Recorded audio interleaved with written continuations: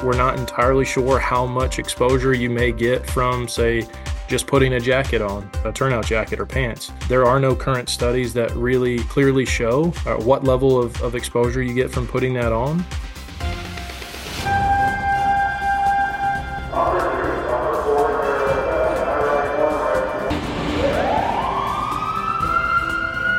This is Code 3, the Firefighters Podcast, hosted by award-winning journalist Scott Orr. Now, here's Scott. That's right, and I will not let Parkinson's stop me, although it may delay me a bit. Thank you for joining me today on another edition of Code 3. This is the show that gives you all the information on a firefighting topic you need in about 20 minutes. Now let's get started. A recent study done at North Carolina State University took a look at PFAS chemicals used in turnout gear. It came to some interesting conclusions. Layers of PFAS are what gives current turnout coats and pants their oil and water repellency. They're also a known carcinogen, so donning PPE made with PFAS chemicals is dangerous even before you step onto your engine or truck. Unfortunately, when the study looked at alternatives to PFAS chemicals, it found that all oil repellents can also repel water, but all water repellents don't necessarily repel oil. My guest today is here to explain this. His name is Bryan Ormond. He's an assistant professor of textile engineering, chemistry, and science at NC State. He also wrote up the results of the study. And Bryan Ormond joins me now. Welcome to Code 3. Hi, Scott. Thanks for having me. It's good to have you with me. You wrote your report based on research that studied PFAS and firefighting PPE. It suggests a potential quandary if we eliminate PFAS from turnout gear. Tell me about the trade-offs. Yeah, so when we look at PPE, the study of PPE, it really is a study of trade-offs. And historically or traditionally, the work that we've done in the Wilson College of Textiles at NC State University, we have focused on those trade-offs for like thermal protection versus thermal burden, making sure people don't get burned, but also make sure they don't have a heat stroke. And so we started looking more into this kind of additional trade-off area of chemical exposure due to the issues of cancer in the fire service. And so one of those areas happens to be the PFAS or per and polyfluoroalkyl substances that are used in the gear. You say that very smoothly. Yeah, it's you say it enough and it comes out a little easier every time, but we can stick with PFAS. One of the things about those, they are very toxic chemicals. Two of them have been named a known or a possible carcinogen. And so there's the problem with them is there's probably 10 or 15,000 of them that are possible and that can be found in different products across industries and things like that. But we start looking at why are they in the gear to begin with, specifically protective clothing, to understand the performance they provide versus a potential exposure source. And so when we look at that balance and those trade-offs, the PFAS chemistries are applied to the gear or used in the gear from a manufacturing standpoint for really two main reasons. And one of those is to provide water and oil repellency. Applying repellency or providing repellency from water is a little bit easier than oils. And so it takes special chemistry to get you to repelling oils like gasoline or diesel fuel or hydraulic fluid, things like that. And when we go kind of looking at the chemistry, that's the pretty much the only chemistry that we know of that allows you to get that level of oil repellency is the fluorinated chemistry. And so one of the things we're doing with our federally funded, FEMA funded projects is looking at, what happens when we replace those? And so if we can't repel those oils, one of the things that we are seeing is that if you have a flammable liquid that can soak into the gear, and then you're still near a direct flame, a spark, something like that, it can catch fire and it can burn. And really what you're doing is the fabric is not burning itself. It's just the fuel that's soaked into it is burning. Best case, it burns out really quickly and it's not a big issue. Worst case, could be pretty bad. And so one of the things that we're trying to do is understand what level of repellency do firefighters actually need in the field? What level are they currently getting with the legacy or traditional gear? And is this repellency and flammability potential issue that we see, is that something that we're just measuring in the lab, or is it actually representative of what happens with firefighters in the field? Do you believe that it is something that actually happens, or do you think it's more a lab situation?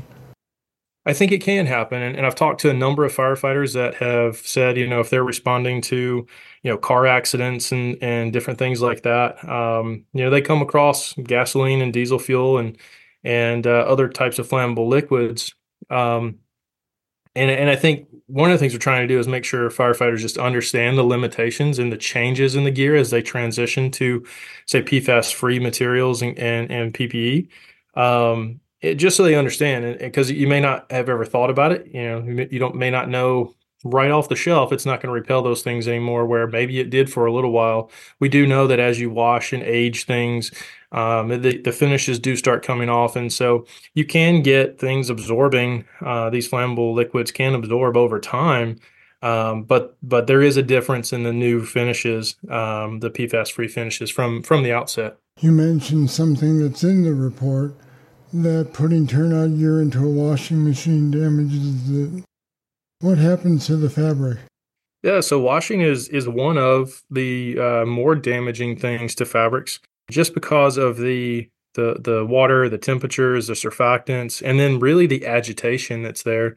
And so what can happen is it's not all just the washing; it's kind of the combined exposures. And so then in our study, that's one of the things we did is we put fabrics through UV light first, like sunlight exposure, and then we took them to heat, a oven type of exposure to simulate that exposure to flames in a building, and then washed it. And so what can happen with some of those things, those other exposures, is you can have fibers breaking apart. You can have the finishes can actually break down after being exposed to continuous UV light or heat and things like that. And then when you wash, those finishes can come off.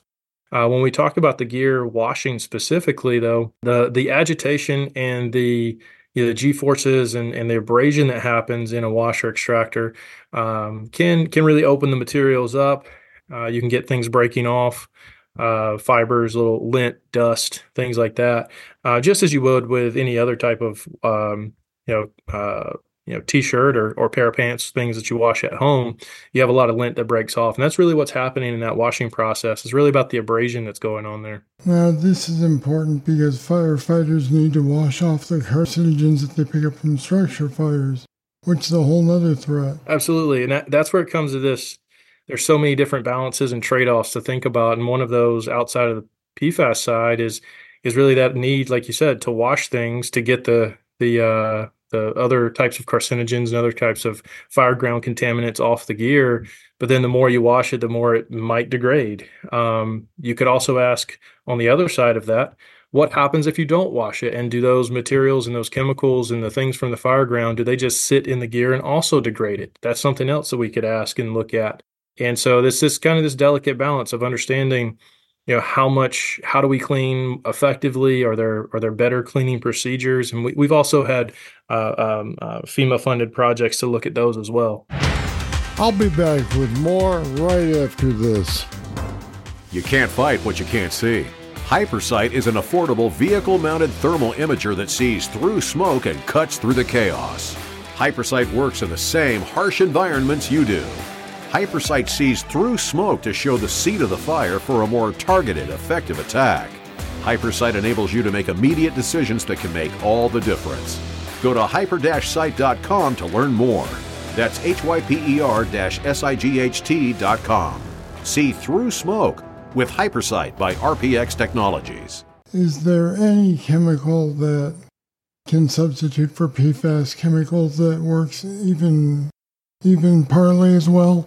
It depends on what you want them to do. And so one of the problems with PFAS really is that they were used in way too many products and too many industries and better living through science. Yeah. Looking at, products like outdoor apparel or carpeting or upholstery, there's food wrappers all down the list of all these different industries that used PFAS. And so when you didn't really need the oil repellency necessarily, and so if all you need, in an outdoor jacket, if you're just trying to get some water repellency from rain conditions and things like that, what you can do is there are other chemistries that can be replaced there. And so those would be what we would call hydrocarbon wax finishes or silicone finishes, and there are a couple others. The problem with those is they are strictly water repellents and not oil repellents. And so, if you need that level of oil repellency for whatever condition that is, whether it's firefighters or military or whatever it is, we need to understand if they need those things, then there's not really an alternative at this point, chemistry wise. And people have been looking for non-fluorinated chemistries to provide that level of performance for a long time. And to date, we haven't really found anything that will provide that. Well, I'm not sure it's practical to use turnout gear that only offers protection from specific threats. I think if that was the case, most of the time firefighters would end up grabbing the best protection they could, and the light-duty PPE would end up on a shelf. Mm-hmm. Because they wouldn't want to take a risk on having the wrong gear with them for the circumstance. Absolutely, and that's one of the concerns. We've kind of in the research and communities and things like that, and even within fire service communities have kind of talked about the idea of modular systems, and even right now they're talking about using structural gear specifically and only for structural fires, and having a different set of gear for, say, car accidents or roadway incidences or other medical calls, things like that. But that gets difficult. It may be large metropolitan departments might be able to provide that, but when you get to the smaller departments, the volunteer departments, are they going to be able to immediately go out and buy new gear, different sets of gear for different things? It's not likely, at least to begin with, without help. And so I think that's one of the things we have to look at is again, it goes back to a balance of giving firefighters what they need, understanding the types of exposures you're going to see, and in making sure that we're not over engineering the gear just because we can, and try to make it fit what they actually need in the field as much as possible. Well, then this is the question that I'm hearing. What's worse, the effects of PFAS or the dangers of fighting a fire without adequate protection from flames? And that's a hard question, because with PFAS, there's still so much that we don't know. And this is kind of where I've sat with this whole thing, being at the university.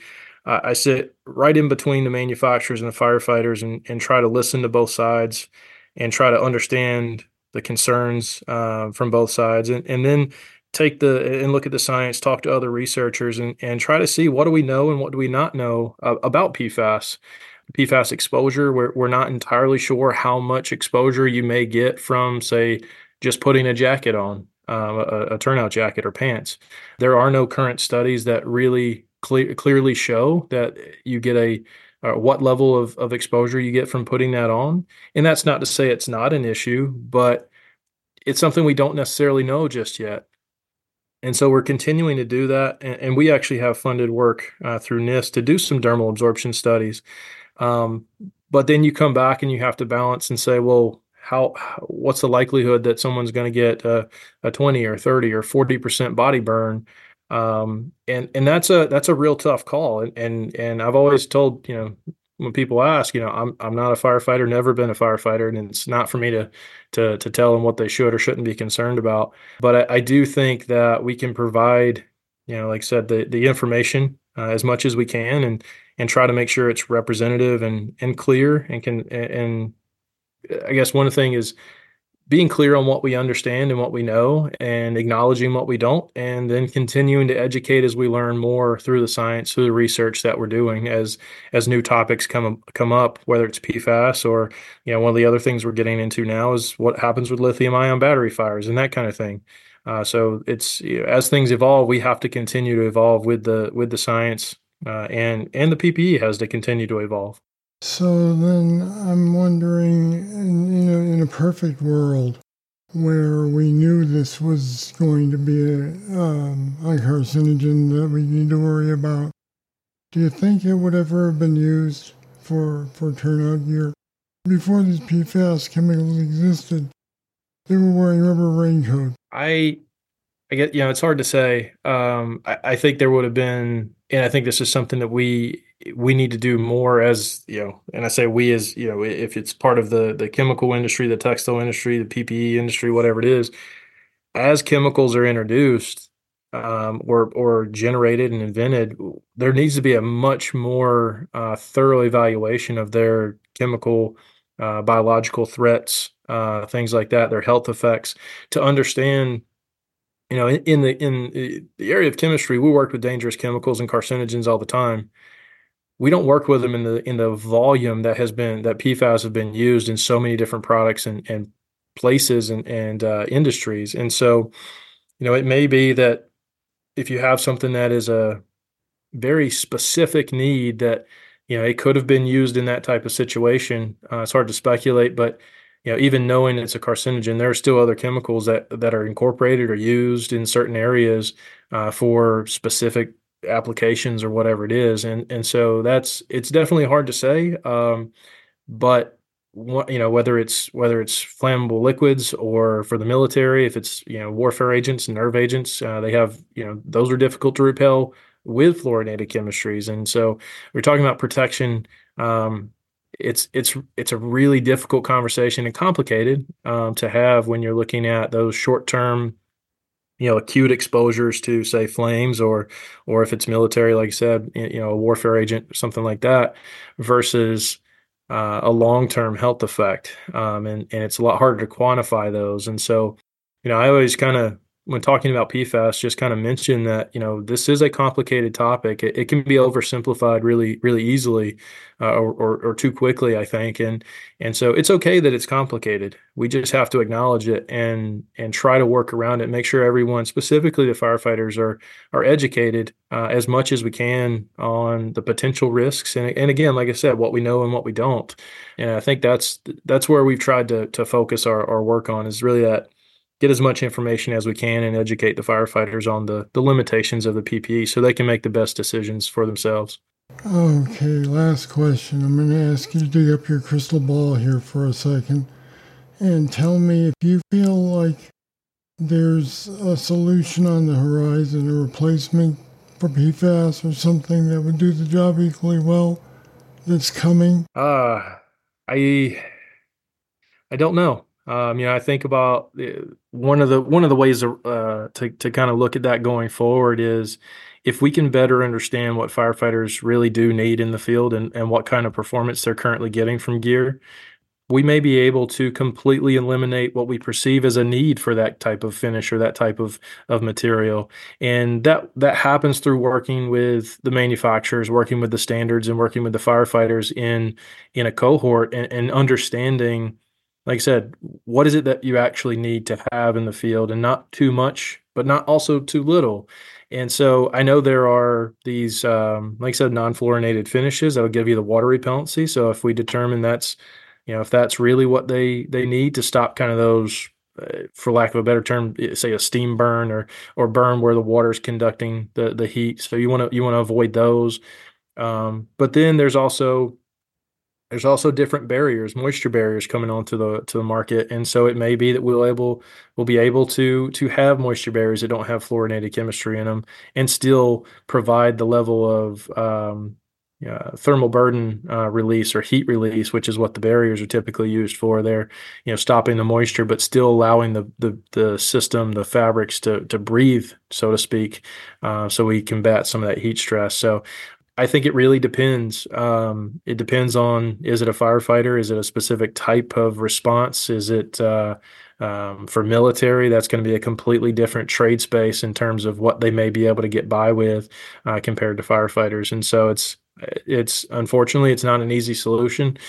And but we're going to continue working on it and trying to bring as many perspectives, whether that's firefighters, career, volunteer, fire service members, test labs, organizations, manufacturers, and federal sources and government, bring everybody to the table and try to figure out how do we move forward for the betterment of the firefighters. All right, we'll leave it there.